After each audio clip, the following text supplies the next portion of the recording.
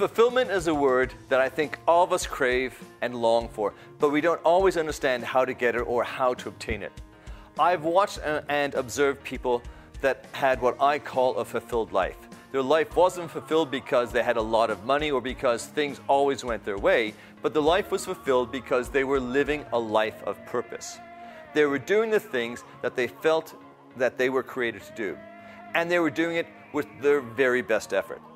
For me, a fulfilled life means that I've done my very best. That at the end of the day, or at the end of the season, or at the end of my life, I can answer to myself and the people that I lead that I have given my very best effort.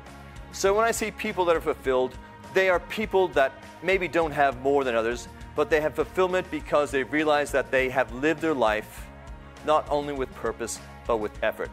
They have done their best to be their best, and that brings fulfillment. I'm David Brett Williams, and this is Mentoring in a Minute. You've been listening to the Honor the Grind podcast, the #1 audio production show for people who want to get their personal and professional development to the next level. Subscribe to our podcast on SoundCloud or iTunes and catch our next episode.